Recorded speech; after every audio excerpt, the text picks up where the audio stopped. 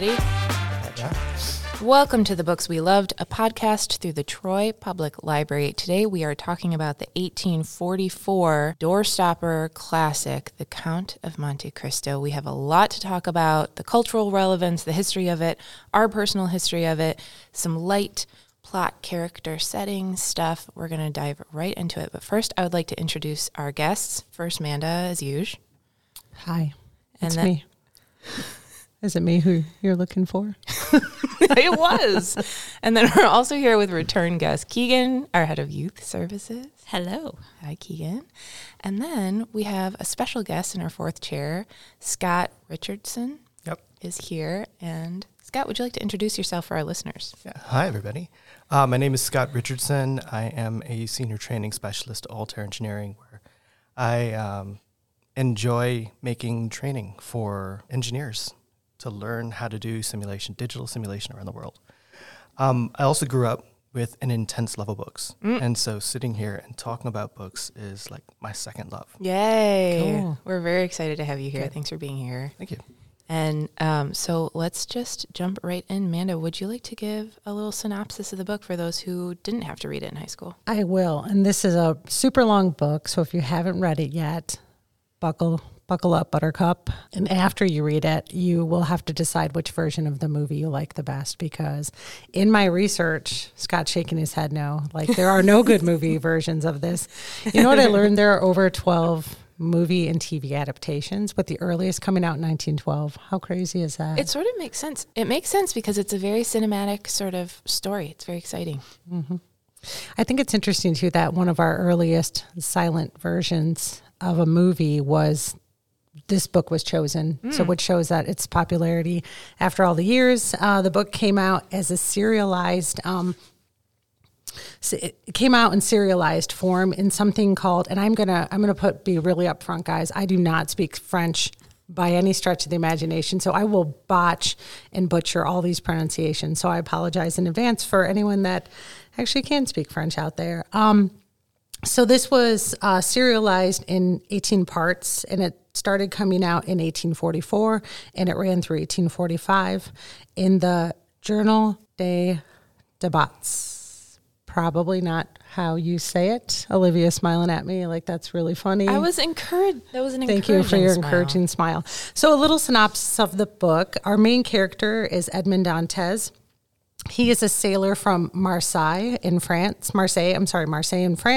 He is soon to be the captain of his own ship. He is happily in love and about to marry his fiancée when some folks that he know grow very jealous of him and plot against him to throw him in jail so he will rot and they can sort of benefit from the things that were supposed to be his relationships, his fortune.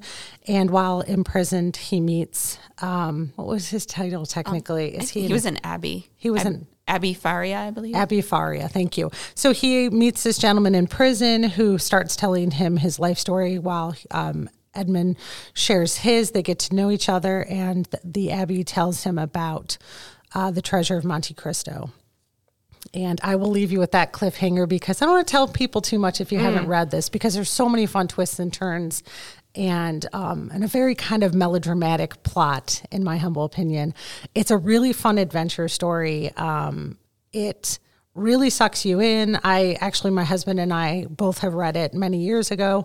And when I was looking at my copy last night, I pulled it off the shelf and I read the first two paragraphs to him, and we were both like, you just want to read. You want to figure out where this is going. So Great. That's my synopsis. Yeah, that was a great synopsis. Thank you. So let's get into how we all know the book, our personal history of it. Scott, you picked it, so why don't you start? Yeah, sure. Thank you. So as I mentioned, as a young kid, I was just immersed in books. My parents actually bought me for Christmas a set of children's classics, which had like Treasure Island. Oh, yeah. And Count of Monte Cristo and Three Musketeers by the same author. And I think there was one more that was in that set.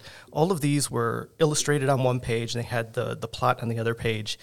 And I read this book, The Count of Monte Cristo. At the time, I hated it. I was like, this is the worst of these four books. I can't read this. I came back probably about 12 or 13 and said, let me give this one another try. I think there's something wrong with this version. It was an abridged version. Obviously, there's a lot of things in the unabridged novel that, kids may not get. And so I started trying out unabridged versions and found myself immersed in this book over time. And I think it takes a little bit of maturity in just lifestyle to understand the loss at the beginning of the book that propels you down that road. And I think over time, as I matured, a lot of these things started to connect with me, and I kind of gained this appreciation for the book. Yes, cool. I think we've all probably had experiences like that. Like we say in library world, the right book for the right reader at the right time. And I've definitely had books that I tried when I was younger, and I couldn't connect with it. Same with movies, even like songs. Like if you hadn't had those experiences yet, they don't hit you. Well, I think you hit the nail on the head too, Scott. Sometimes the kids' versions, because they have to cut out anything too racy or sexy, you do kind of miss some of the plot development. And also this is, quite a paperweight, if you will. Sure, yeah. And so I know I've seen the kids, I think there's a great illustrated classic that I'm thinking of, and it's probably maybe 200 pages, and we're talking the big font and the thinner page or the thicker pages. My copy, I was flipping this open. I'm like, oh my gosh, look at how small the font is in this. Now I read this with eyes that were like 20 years younger. So now I'm looking at this and I'm like, holy cow, I need a magnifying lens. So what about you, Keegan? Well, this for me was assigned reading, I think, in either the 9th or 10th grade. And so I brought my original copy that I read in the 9th or 10th grade. It's a Bantam classic. And I do remember it being one of the books that it was required reading over the summer, and the one that I actually enjoyed.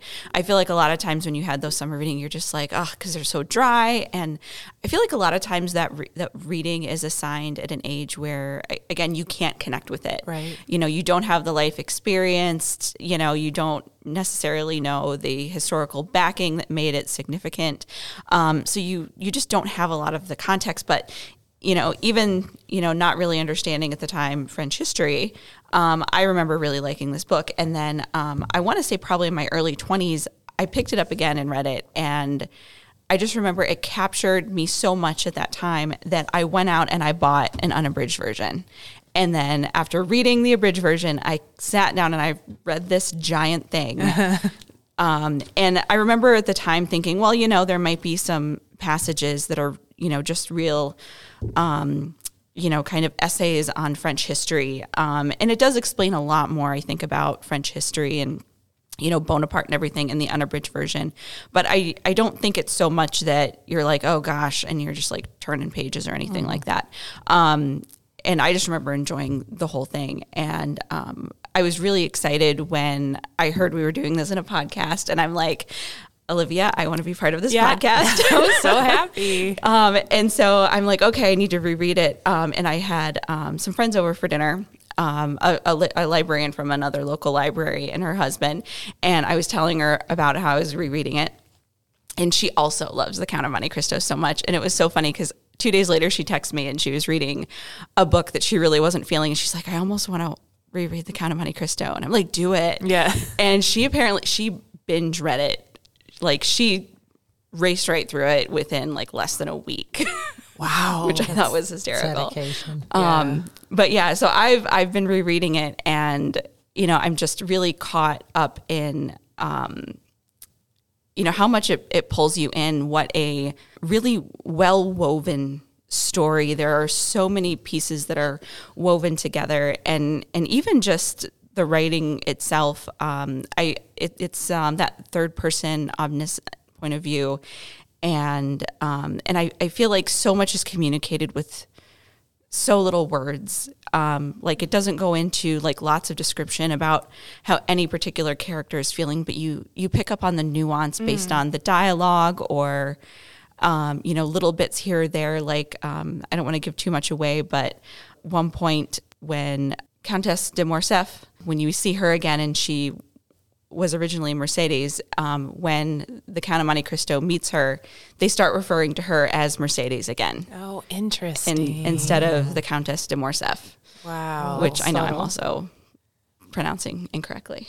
But it makes me feel better about my really botched. No. Just wait, folks. There's a couple more. Yeah, I'm gonna no, Let's just give I studied ourselves Spanish. blanket grace to just pronounce the Yeah. French however we can.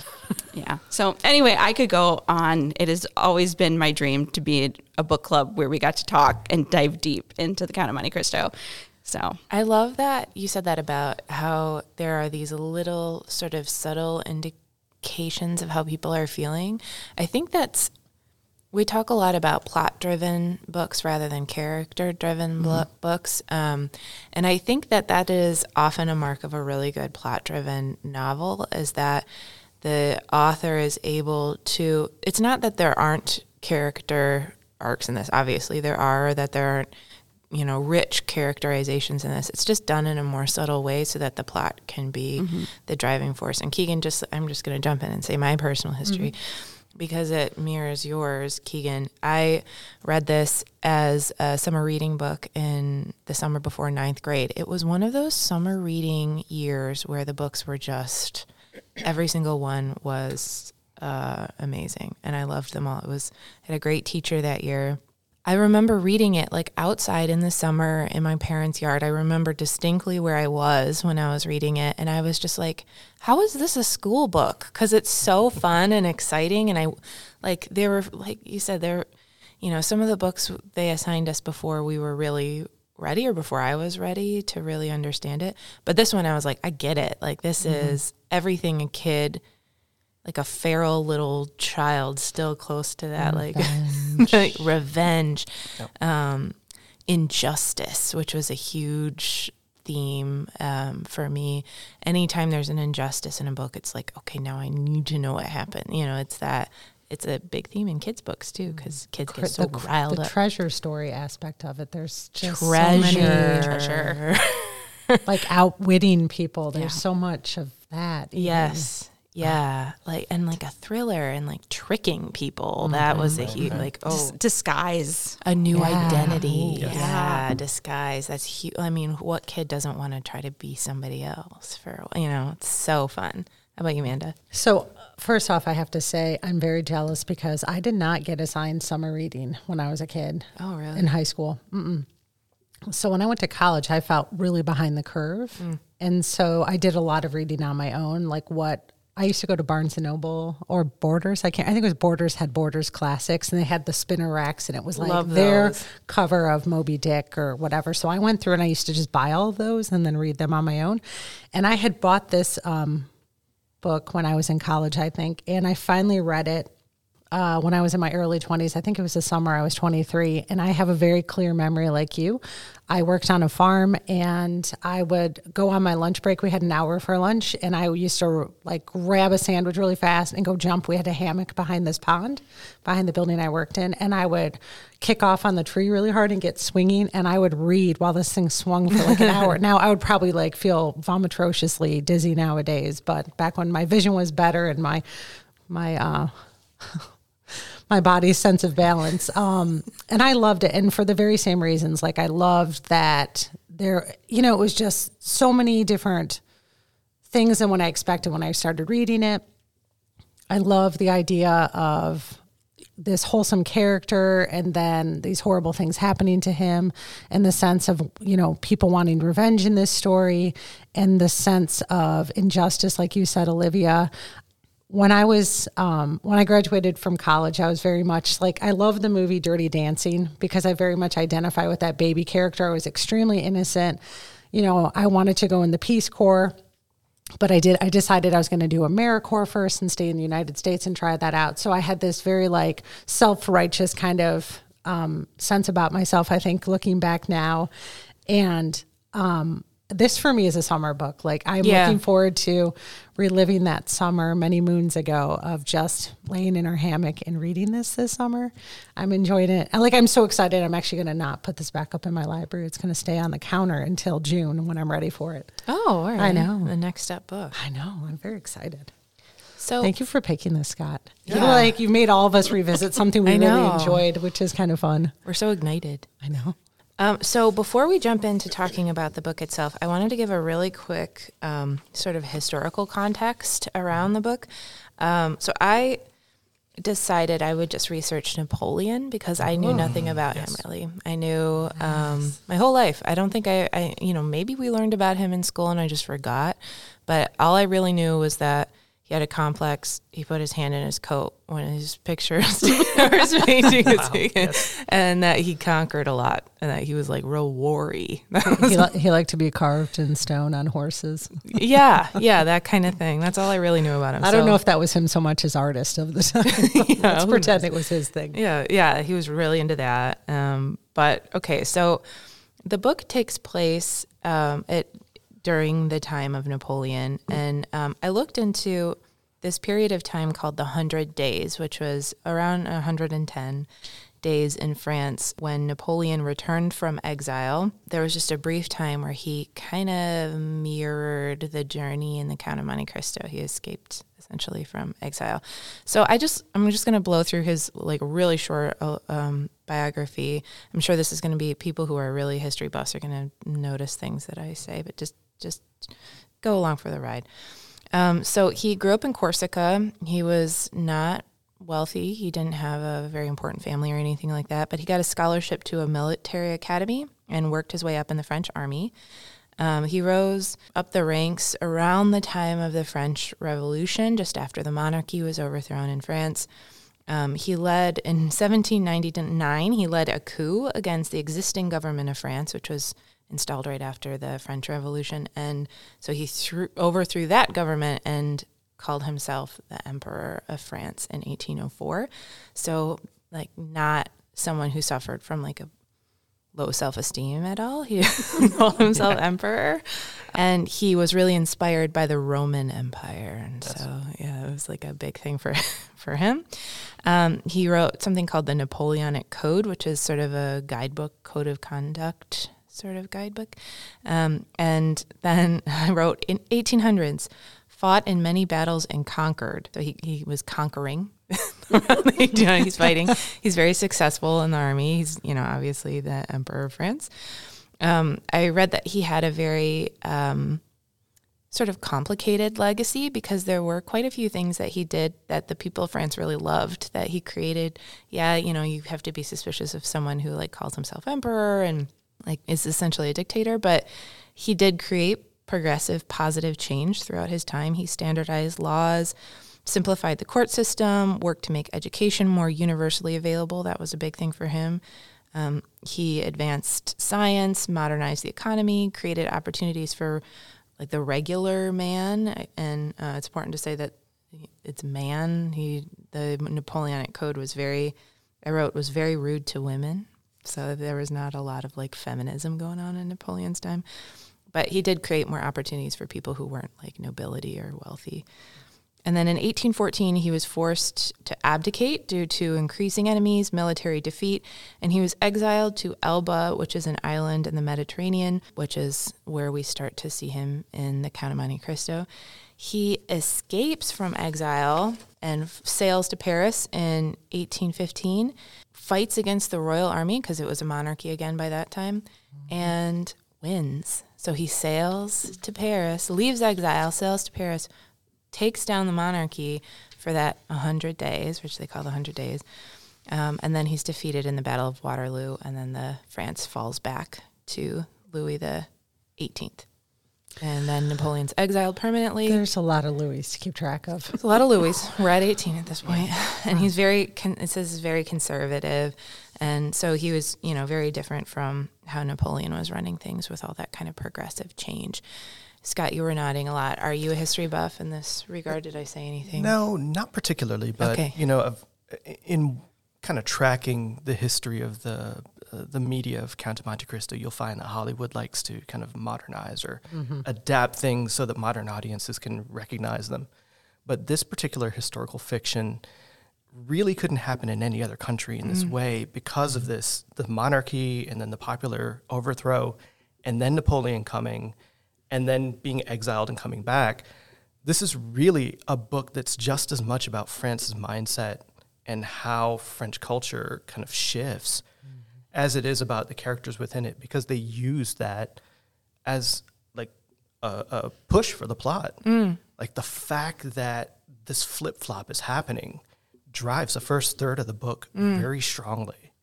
Yeah, and I don't think we can really, people who've grown up in the United States like I have, can understand how revolutionary that would have been. Like, your government is not only new people ruling the government, but new forms of government. Is that sort of what you mean by the culture shift? Sure. And you know, as you alluded to as well, there's also this sense that how you get to power or how you get to notability actually shifts over time.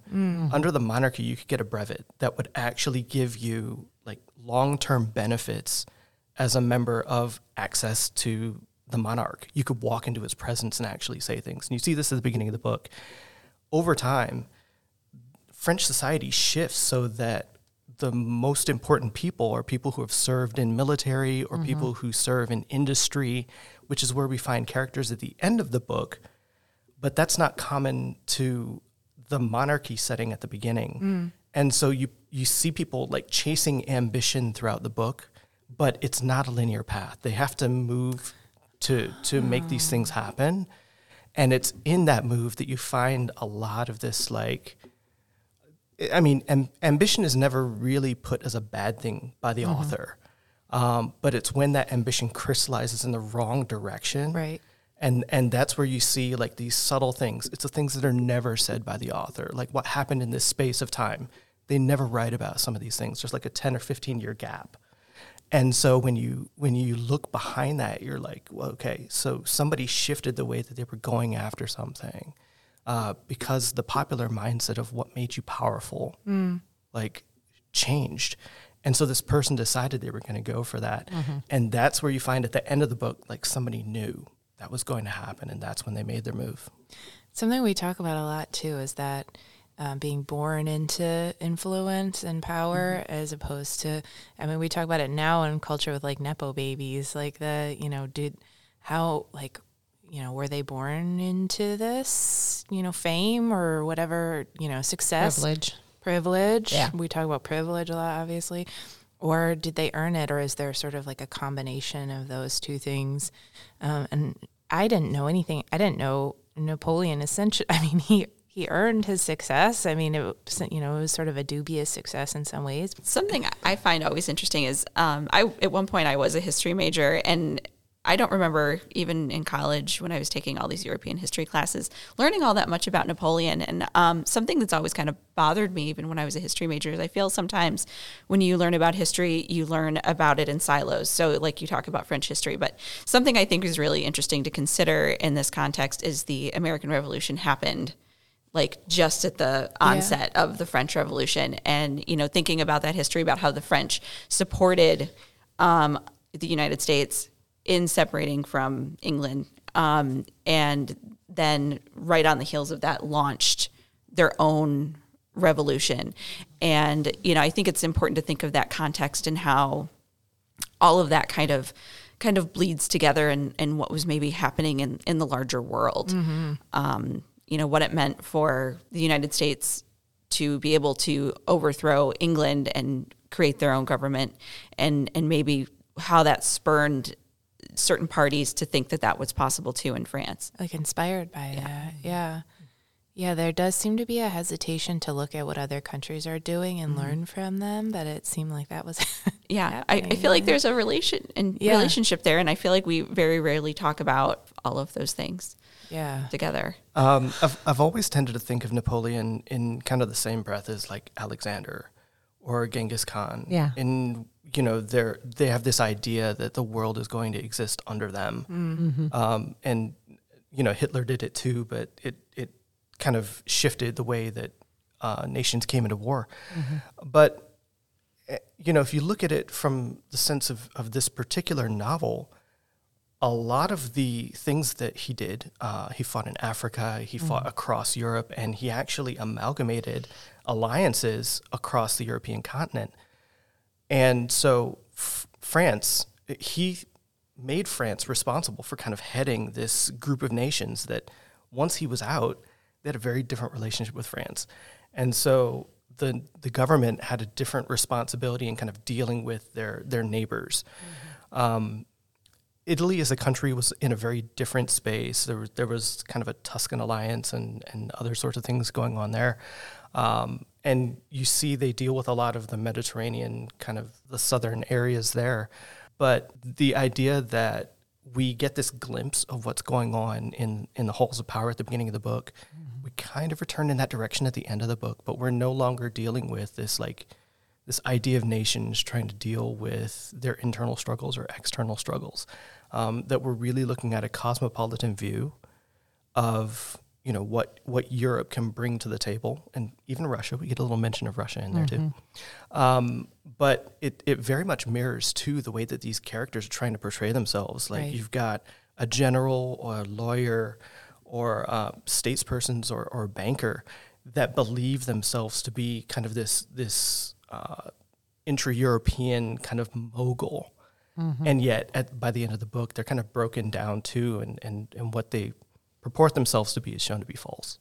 That's great. And I think that leads really well into our sort of general discussion of the book, and thinking of when, you know, you said Napoleon thought of himself as this leader and he should be the one that's sort of in charge. The world is under his control. And that is what we see happen with the Count too in the book, right? So he kind of takes destiny into his own hands and wants to control all of these other people.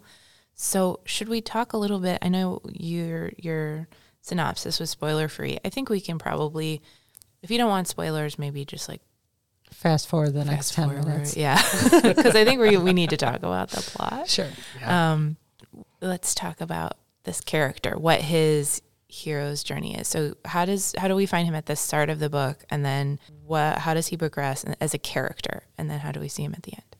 And also, how do you feel about this character? So it's for me, and there is kind of a time gap in the book because spoilers are okay. Yes. So he gets out of prison and he gets this treasure, and then he does some good a little bit, and then there seems to be this time gap of about maybe 10 years. And when he comes back, he's a very different character. At the very beginning of the book, before all this, you know, tragedy, you know, comes to him, he seems to be this kind of, you know, innocent character wanting to do right by his fellow man, kind of give people the benefit of the doubt. Through his journey, he's taught a lot by Abby Ferry, who's kind of a second father to him. But also, you know, you can tell a little bit that he becomes a little bit more harsh when they start talking about, you know, maybe escaping. He responds that he would be okay using violence and killing one of the guards, for instance. And the Abby Ferry is like, no, you have to promise not to do that unless it's like a last resort sort of thing. But then when he comes back and refashions himself as the Count of Monte Cristo, and I'm still rereading it right now, it's like he's not particularly likable. You kind of look at him as a character, and there's this harshness because you kind of get the sense, even though you don't know exactly what he did in those 10 years, he has spent a lot of time plotting and equipping himself to exact his revenge. And I think it's left him a much harder person. And I'm not finished rereading it, but from what I do remember, there are some places in the story where maybe that earlier Edmond Dantes comes back in ways where he makes choices to pull back his revenge because he still has care for Mercedes and Maximilian Morel, for instance, who is the son of the ship owner who tried to help him when he was in prison. So like you see places where there's like that softer, maybe first Edmond Dantes, but you know, he's very harsh. And in that way, I feel like that's partially maybe the real tragedy of the book, that he becomes not just that he was in prison and that he lost, you know, his freedom and that these people did these horrible things to him, but the impact I think that it had on him as a character, that it made him this maybe really hard person. The loss of innocence. Yeah. Probably why it appeals to teenagers too. Yeah. And again, I think, because I mentioned before, like you're just observing this. It's not like it goes into these huge inner monologues where he's thinking through these things. Like you just kind of see the pieces based on some actions or some dialogue, or, you know, maybe even someone else observing him. So I think that's really the magic of the story. Like you you pick up on all this nuance. I think there are a lot of elements in this book that are kind of ahead of its time. If you look at Edmond Dantes, the young sailor, his perspective is really limited in scope. He cares about the people who care about him, and he tries to care about everybody. And that ends up becoming kind of part of his downfall in that he tries to give to people who they're at a different stage in life. They're interested in just protecting themselves. When he goes into prison, he goes through kind of that standard. Almost all of us would go through this kind of shock and grief phase. And when he opens up, it's to the abbé who lets him know that there's more to life, to first solve his issue with no other information there. And I think this triggers something in Edmund that you see for the rest of the book, time gap, and the part that we're actually walking through with him. And that is that information is his weapon. More than any money, more than any sword, that really the things that he can do with information, with knowledge, actually are going to transform his life. And the treasure itself is actually secondary to that. And so when you see him start working, it's with an idea to like figure things out. So he's this mental kind of like giant first. And then behind that, if his mind can't do it, his money will. And so this idea of him being this cold, calculating sort of person never leaves past that point. And if you look at it through that lens, that same kind of information dominant strategy with the power following behind has kind of been, I think that's something that Americans can kind of understand in like an easier sense now. But it's a very modern kind of way of seeing the world because we're such an information-focused society. And I do think that's one thing that would appeal to modern audiences.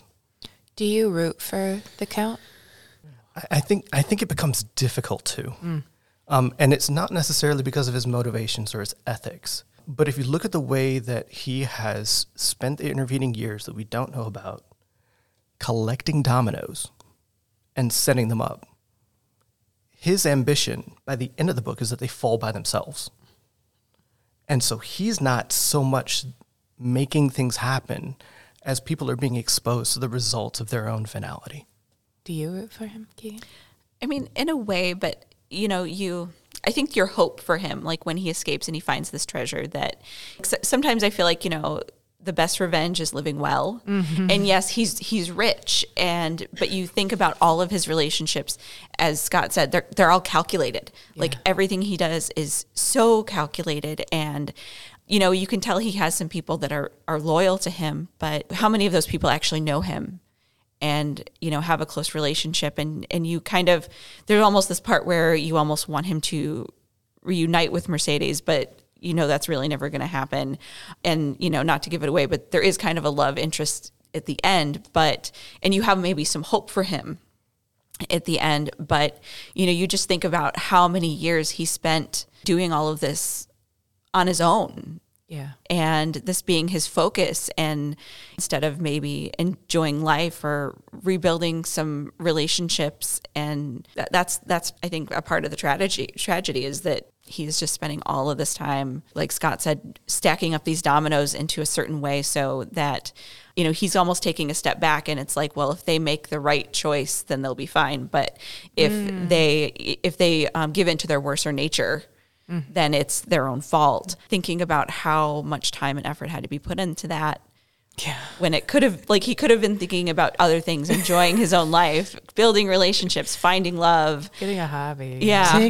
Take that treasure and get a hobby. Yeah. Go somewhere else and start over, friend. Yeah. I was thinking about stories with redemptive arcs for anti-heroes at the beginning, like The Grinch or The Christmas Carol. Those, a loathsome character has a heart of gold by the end.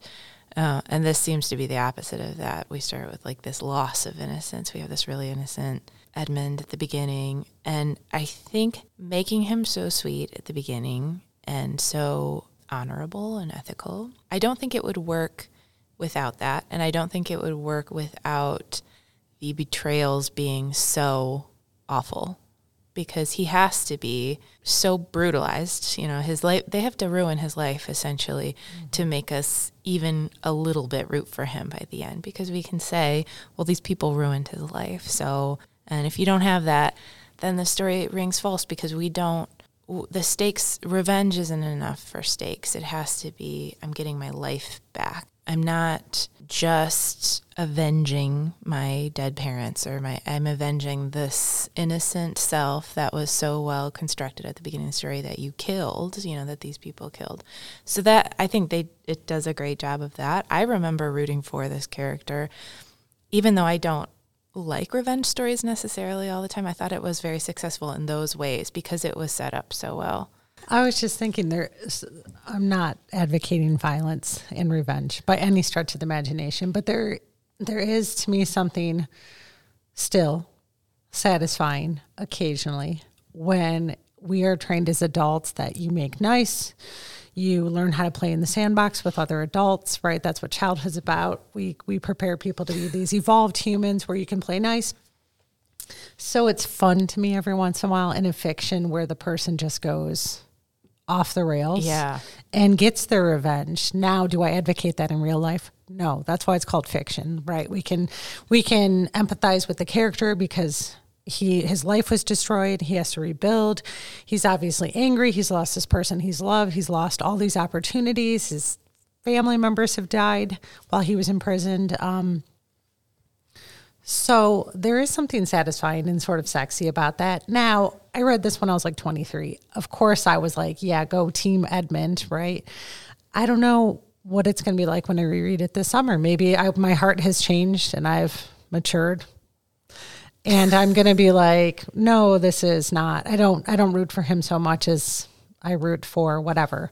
But when you were talking about that, it also made me think about, so we talk a lot about places as characters on the podcast. I think my favorite relationship in this book is Edmund, like his relationship with the prison itself, right? It's this metaphor without needing to be a metaphor because he is literally imprisoned. But I think of like the ocean in rocks, right? Rocks get smoothed over time by the power of the ocean. And I think about this story then, and I wonder if Brené Brown wrote this book now, I feel like he would be this more evolved character that would be able to like go and forgive and move on and be more zen. But that's not the story that's needed, right? Right. If he had therapy, maybe he would be a different He'd person. be a different person. Yeah. Can you imagine this 21st century story now? It's like, what's happening? Yeah. And as you guys were talking, because I just reread this part. So when he comes back as the Count of Monte Cristo, he meets Albert de Morcerf and his friend in Italy during this festival season, and they see an execution. And both of the younger characters are left kind of pale and trembling at the experience.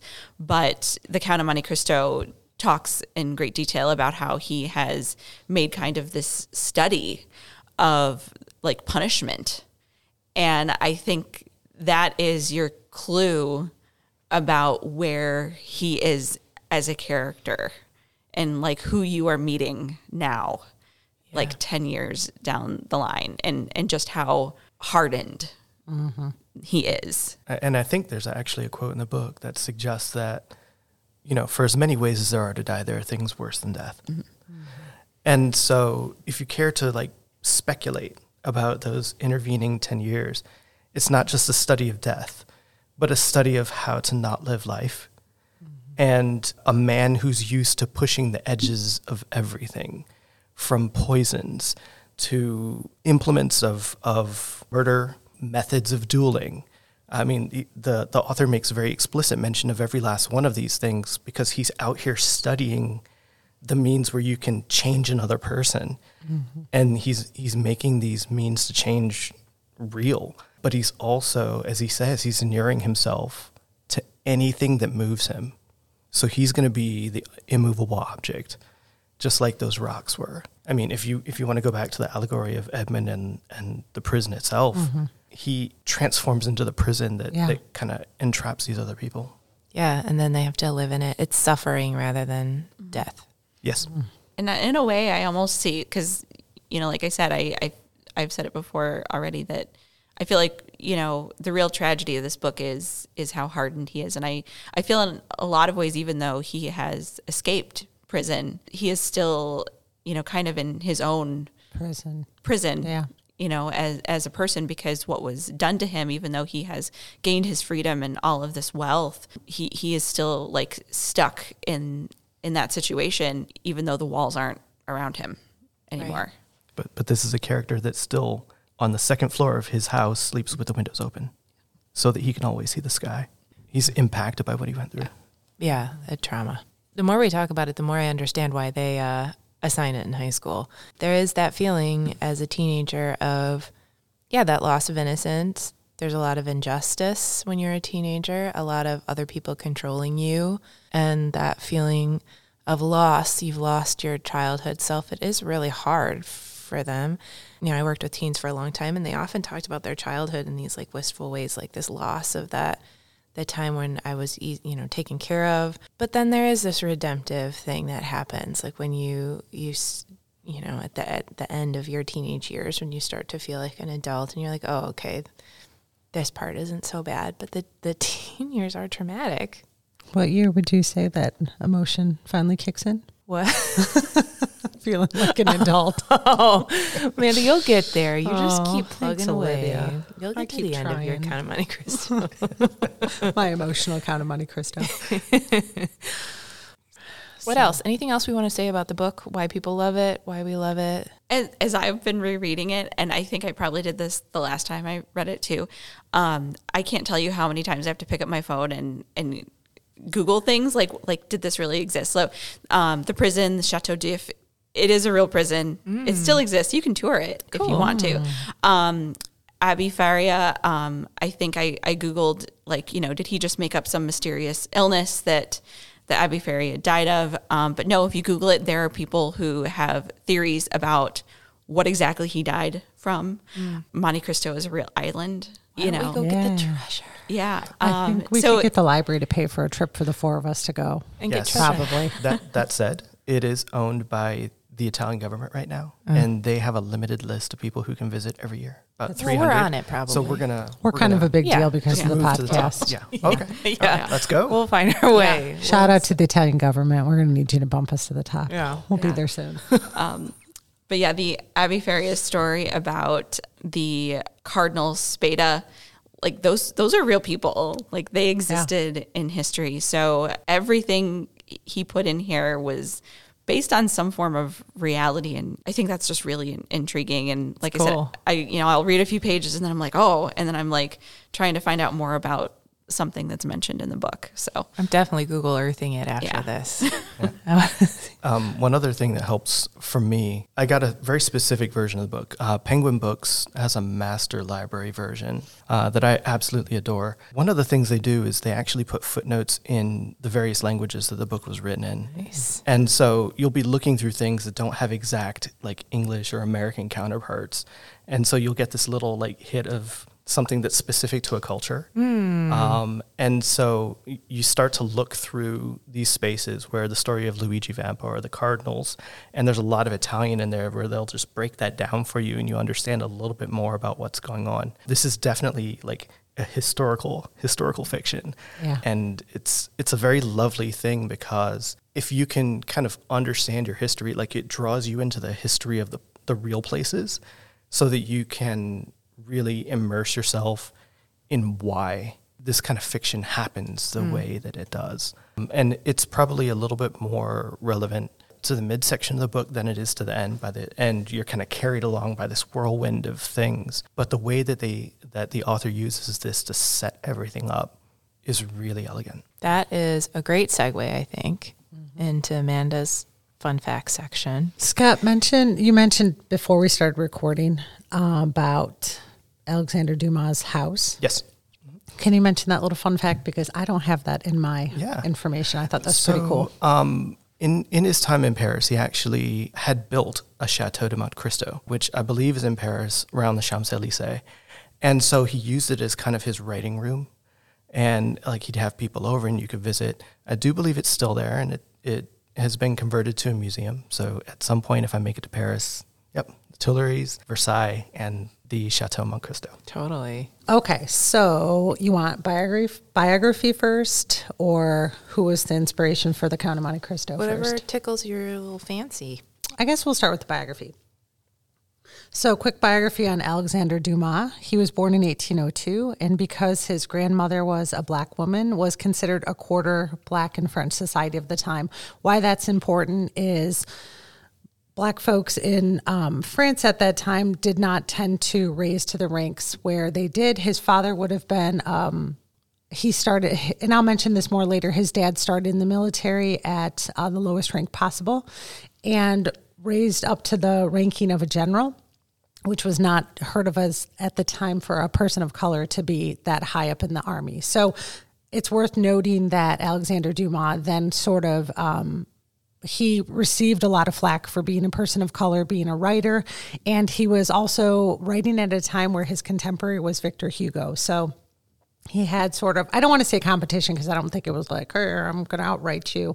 But it's just interesting to note that as a person of color, he sort of rose above, I think, the expectations of society to become this very famous author. He's still considered one of the most famous authors in French history.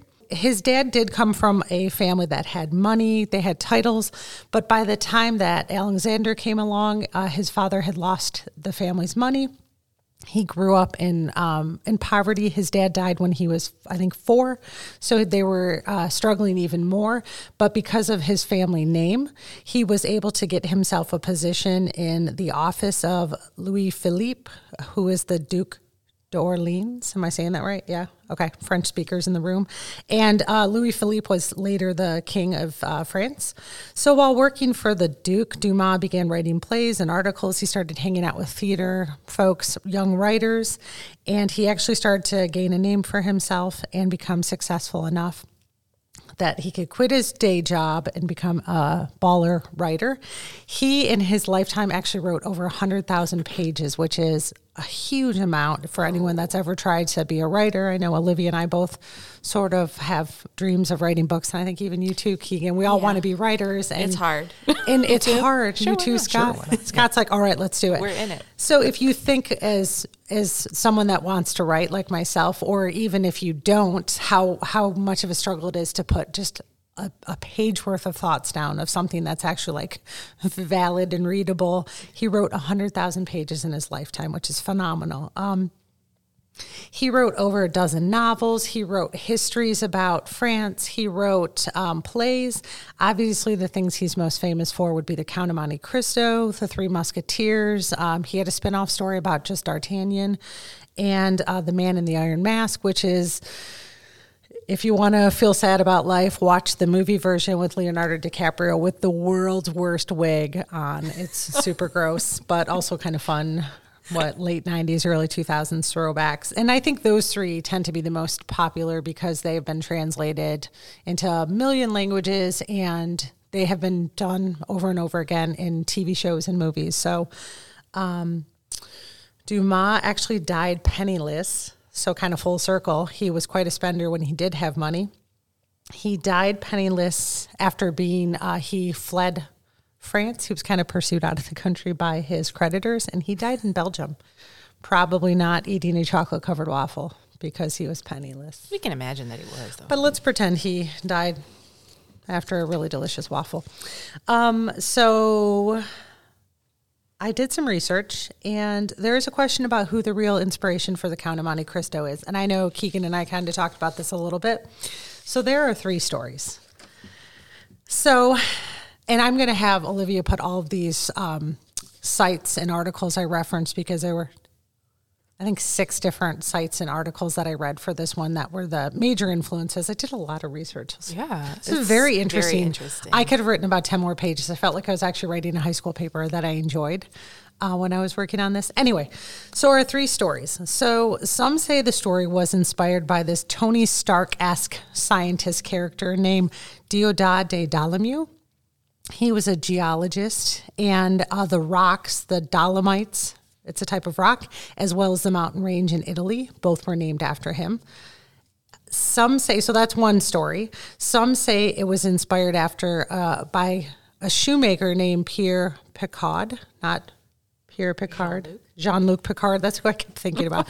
Pierre Picard, who, according to the PBS Great American Reads page, was falsely accused of treason and once released from prison, embarked on a course of vengeance that spun wildly out of hand. And some say it was inspired by Alexander Dumas' own father, Thomas Alexander Davy de la Palatieri. I'm going to just botch in all the names. And I like to think this is the most accurate, and so I wrote the most on this one. And I know Keegan will probably want to talk about this a little bit too. So moving forward, I'm going to call his dad Thomas for just to make things less confusing, because we all have the name Alexander appears in a couple people's names. Anyway, so Thomas was born out of wedlock on the island of Santo Domingue, which is modern-day Haiti, to a Frenchman, which was Alexander Antoine Davy, and a local enslaved woman by the name of Marie Sosette Dumas. Thomas was taken to France. Accounts vary on how old he was. Some say he was 5, 6. Some say he was as old as 14. He was freed by his father once they got to France. Again, his mother being black, he was considered a person of color, even though his father was white. So he was freed when he got to France, and his father, now a Marquis, decides that even though Thomas wants to go into the army, he's not going to let him keep the family name, because Thomas is going to start at the lowest level, what we would call our privates. There we go. So he's going to start in the army basically as a private. Dad doesn't want him to use the family name, so Thomas begins to use his mother's last name of Dumas. Long story short, Thomas works his way up to being the highest ranking level in the French army, which is a general, as I mentioned earlier, very big deal. And so this is kind of where we circle back to the theory about Alexander's dad, Thomas, being the inspiration for the Count of Monte Cristo. So there's a book called The Black Count, the epic true story behind the Count of Monte Cristo. And a gentleman by the name of Tyrone Beeson wrote an article in the Seattle Times about this book, reviewing it. And he says, quote, "The story of the Count of Monte Cristo, in which a sailor is wrongfully locked up in a fortress and seeks justice afterward, echoes what actually happened to his father as a prisoner of war who loses favor with Napoleon and fights just to receive reparations for his ordeal." So apparently, as his father was working his way up in the military, he was a very beloved member of the military, but not only was he a very fierce fighter, he was very compassionate. So anytime they would go in a battle and they would win, he would tell his people that he supervised, no kind of raping, pillaging, no destroying things. And that made him even more beloved. I think what I suspect kind of happened from everything I read was, as he got higher and higher, Napoleon started to get kind of nervous about his ability to control the groups of people that he was overseeing. And I'm sure Napoleon, in the way that he came to power, probably had some concerns. So when they are traveling and he gets thrown in jail, Napoleon has every possibility of helping the father get out of jail, but he decides to leave him in there to rot. So I would definitely say, in my humblest of humble brains, that to me, if I were Alexander Dumas, and I'm familiar with this story, that would definitely be one of the things that I'd be ruminating on as I began writing The Count of Monte Cristo. Take it away, Keegan, because I know you're actually reading the book. Yeah. Well, I haven't started. Oh, that you have the book, though. I haven't started. It's as soon as I finish rereading The Count of Monte Cristo, I am going to read The Black Count. So it is on my to-be-read list. But I actually have a fun note on the story of Pierre Picard. And I was just looking into it last night, and so I wasn't able to really follow it down to see all the truths. But there are some notes that this Pierre Picard, he had a very, very similar story to what happens in The Count of Monte Cristo, where he is thrown into prison, manages to escape, finds a fortune, and then starts seeking revenge against those who wronged him, but that it doesn't go that well for him, because I think there's a duel or something like that, because someone gets wise to who he really is, and he ends up being fatally wounded and he dies. And from what I was able to find, there is actually a note in Alexander Dumas, his notes and things like that about this exact thing. But the story of Pierre Picard it became more well known from a work called Memoirs from the Archives of the Paris Police by Jacques Pouchet from 1838. And we know that Alexander Dumas, or at least from what I was able to find, was aware of this.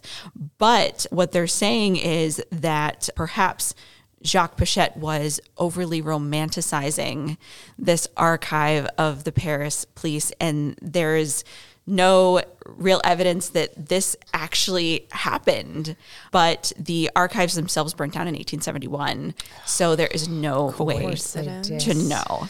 So I think perhaps that the Count of Monte Cristo was maybe an amalgamation of many of these things, maybe a little bit of his father's own history, maybe having read about this account in the memoirs from the archives of the Paris police, perhaps it all kind of just melded together for him to become what we have now. Pierre Picard, the story I read, said that, so he went back, and one of the people he had known before he was imprisoned helped identify all the people that kind of screwed him over, for lack of a better sentiment. And so he started going after them and started systematically killing them. And that guy was the one that came back for him and killed him at the end, was the guy that had given him all the names, is what I'd read. Now, interesting stuff. Just even doing the history, the reading on the history, it's like, man. Yeah. I think this is one of the places where, the author gets a little bit of help because this book was written serialized. Oh, sure. You kind of have a little bit of time to be like, hey, that sounds interesting. Because there's parts in here where you're like, okay, you must have really slowed down to write this part. Yeah. You get into the discussion of Luigi Vampa or an account of what Carnival was like at Rome, and the book shifts in this is very intentional way. But you look at these descriptions of the general in this story, or, what was going on with some of the legal processes around Napoleon and the return of the monarchy, they're in the later portions of the book. And so you have this opportunity to take this character that you've kind of fleshed out, but he's kind of on hiatus while you're writing the later sections. Like, you can afford to kind of weave this in and make the end of that thing interesting. Yeah.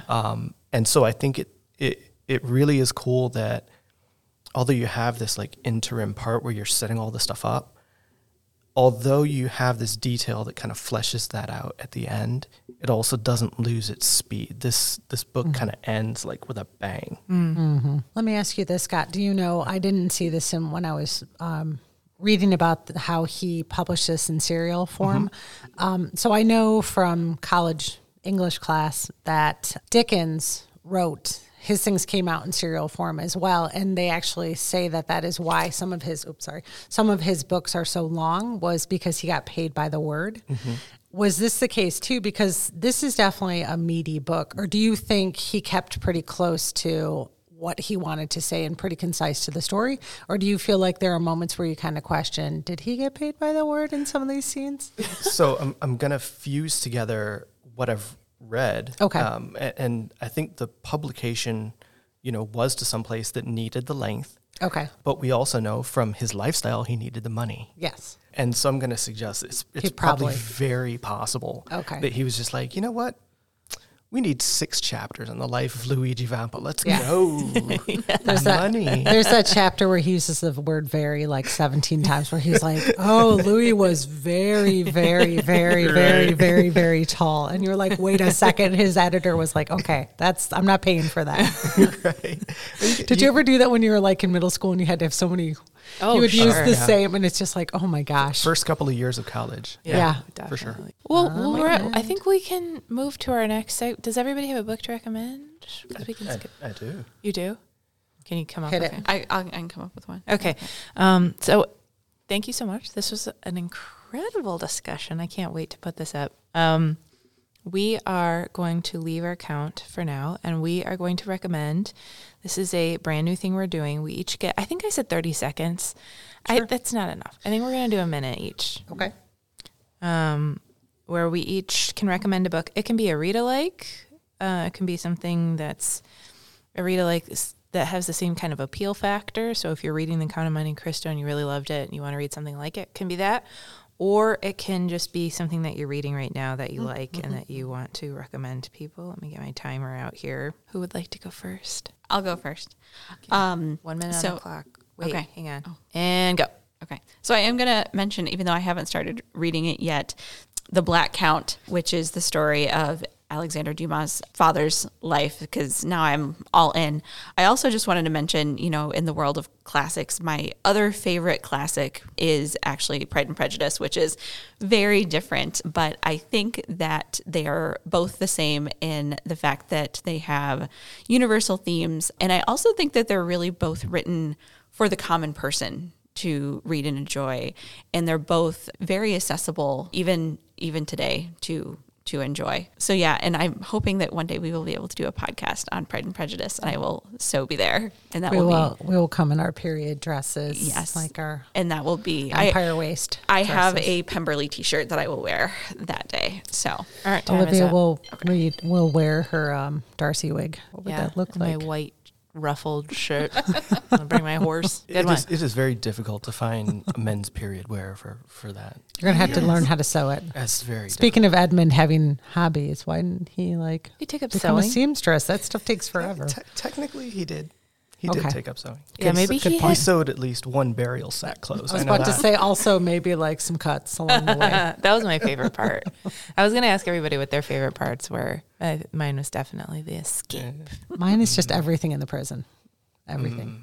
Really? The prison? The prison was my favorite part. Just like being mad and seeking revenge. My favorite part, I think, is when he saved the Morels and he rebuilt the Pharaon, which had sunk, and it came into harbor. I thought that was loaded with everything that it previously had. Oh. Like I'm like, that is amazing. And I feel like so that, he did have hobbies, obviously. Yeah, And- maybe he just had the hobbies while he was gone, and he tried everything. He tried, painting, underwater acrylic. basket Yes, weaving. underwater basket weaving. Definitely. Yeah, he got bored of it. Seahorse catching. Wordle. Warbles. Wordle. Whatever. Don't So I'm Google going to warbles. surprise everybody. My favorite part of the book actually was not like an action, so much as it was his first discussion with Villefort. He ended up saving, his wife and son, and Villefort's like, well, I have a social duty. I gotta go. Thank you for saving my wife and son. And he walks in with this haughty air, and Edmund turns to him, and at some point in the conversation goes, well, what is it that makes you think that what you do deserves to be called anything? Dang. and just breaks him down. That And I'm might be like, the original mic drop. Yeah. I'm like, I'm writing that down. That's going on a shirt. Yeah. And I'm just at that point, he gets in the mind of this man, and it's funny because the prosecutor's usually invincible, but like this is the one guy who's like living rent free now. Yeah. Dang. We're learning a lot about you, Scott. Are you ready to do yours? Yeah, let's go. And go. All right. So first off, props to Scholastic Book Club. Like I bought so many books as a kid, White Fang and Time Machine. But the one book that I would recommend, if you've read Count of Monte Cristo, if you're preparing to read Count of Monte Cristo, is actually Jules Verne, Around the World in 80 Days. And the reason is, you look at Edmond Dantes, you look at Phileas Fogg, and you have two people for whom the plan is everything.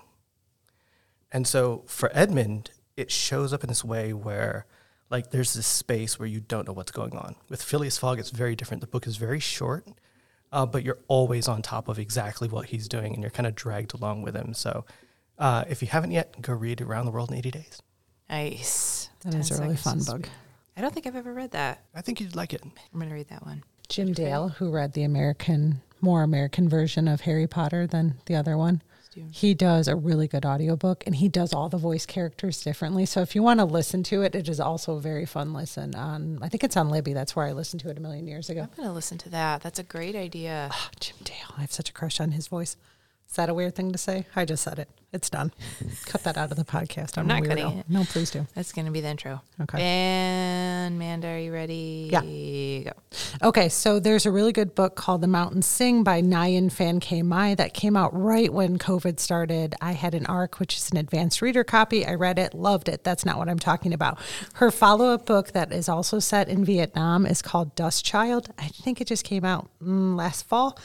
It basically bounces back and forth between, it's two time periods. It bounces between Vietnam during the American occupation and the war, and then modern day Vietnam. Well, modern day being, I think it's actually set in the 80s or 90s. So you find out about this love affair between this soldier and a Vietnamese woman, and then it bounces forward to this child that was orphaned and abandoned and had to basically raise himself, and he's trying to figure out the pieces to his family life. And that's a really short synopsis because I only have 3 seconds left. Okay, bye. Good job. Very good job. It's a really interesting book. What's it called again? Dust Child. Okay. Lastly, I'm going to recommend Blood, Bones, and Butter by Gabrielle Hamilton. I have read that book. It is so good. It is a memoir, kind of collection of essays about the author's life. She starts off in her very bizarre kind of childhood where she has parents who are very not always present. So she kind of raises herself at a very young age. She gets a job supporting herself at a restaurant. And then she goes on to work in a bunch of different restaurants throughout her life. She writes a lot about the food that she makes and the people that she meets. She goes to U of M for a brief stint to get her MFA, and so she writes a lot about Michigan, so it's kind of interesting to see Michigan from an outsider's eyes. And then eventually she owns her own restaurant, Prune, in New York City. It's a wild book. She has a very interesting life. If you like memoir, if you like food books, you will like this. It's Blood, Bones, and Butter by Gabrielle Hamilton. Did you practice this at home? I did. That's cheating. Cheating. All right. Thank you, everyone. Thank you, Scott, for coming by. Yeah, Come thanks, by Scott, so much for anytime. Very nice to meet you, Scott. Thank you. Thank you, Keegan, as usual. As usual. Bye, everybody. Go read The Count of Monte Cristo. Thank you for listening to The Books We Loved, a podcast through the Troy Public Library. You can find more information about the books and library services we mentioned in the show on our website at troypl.org/podcast. If you would like to suggest a topic for future discussion, please email us at podcast@troypl.org. Thank you for listening and happy reading.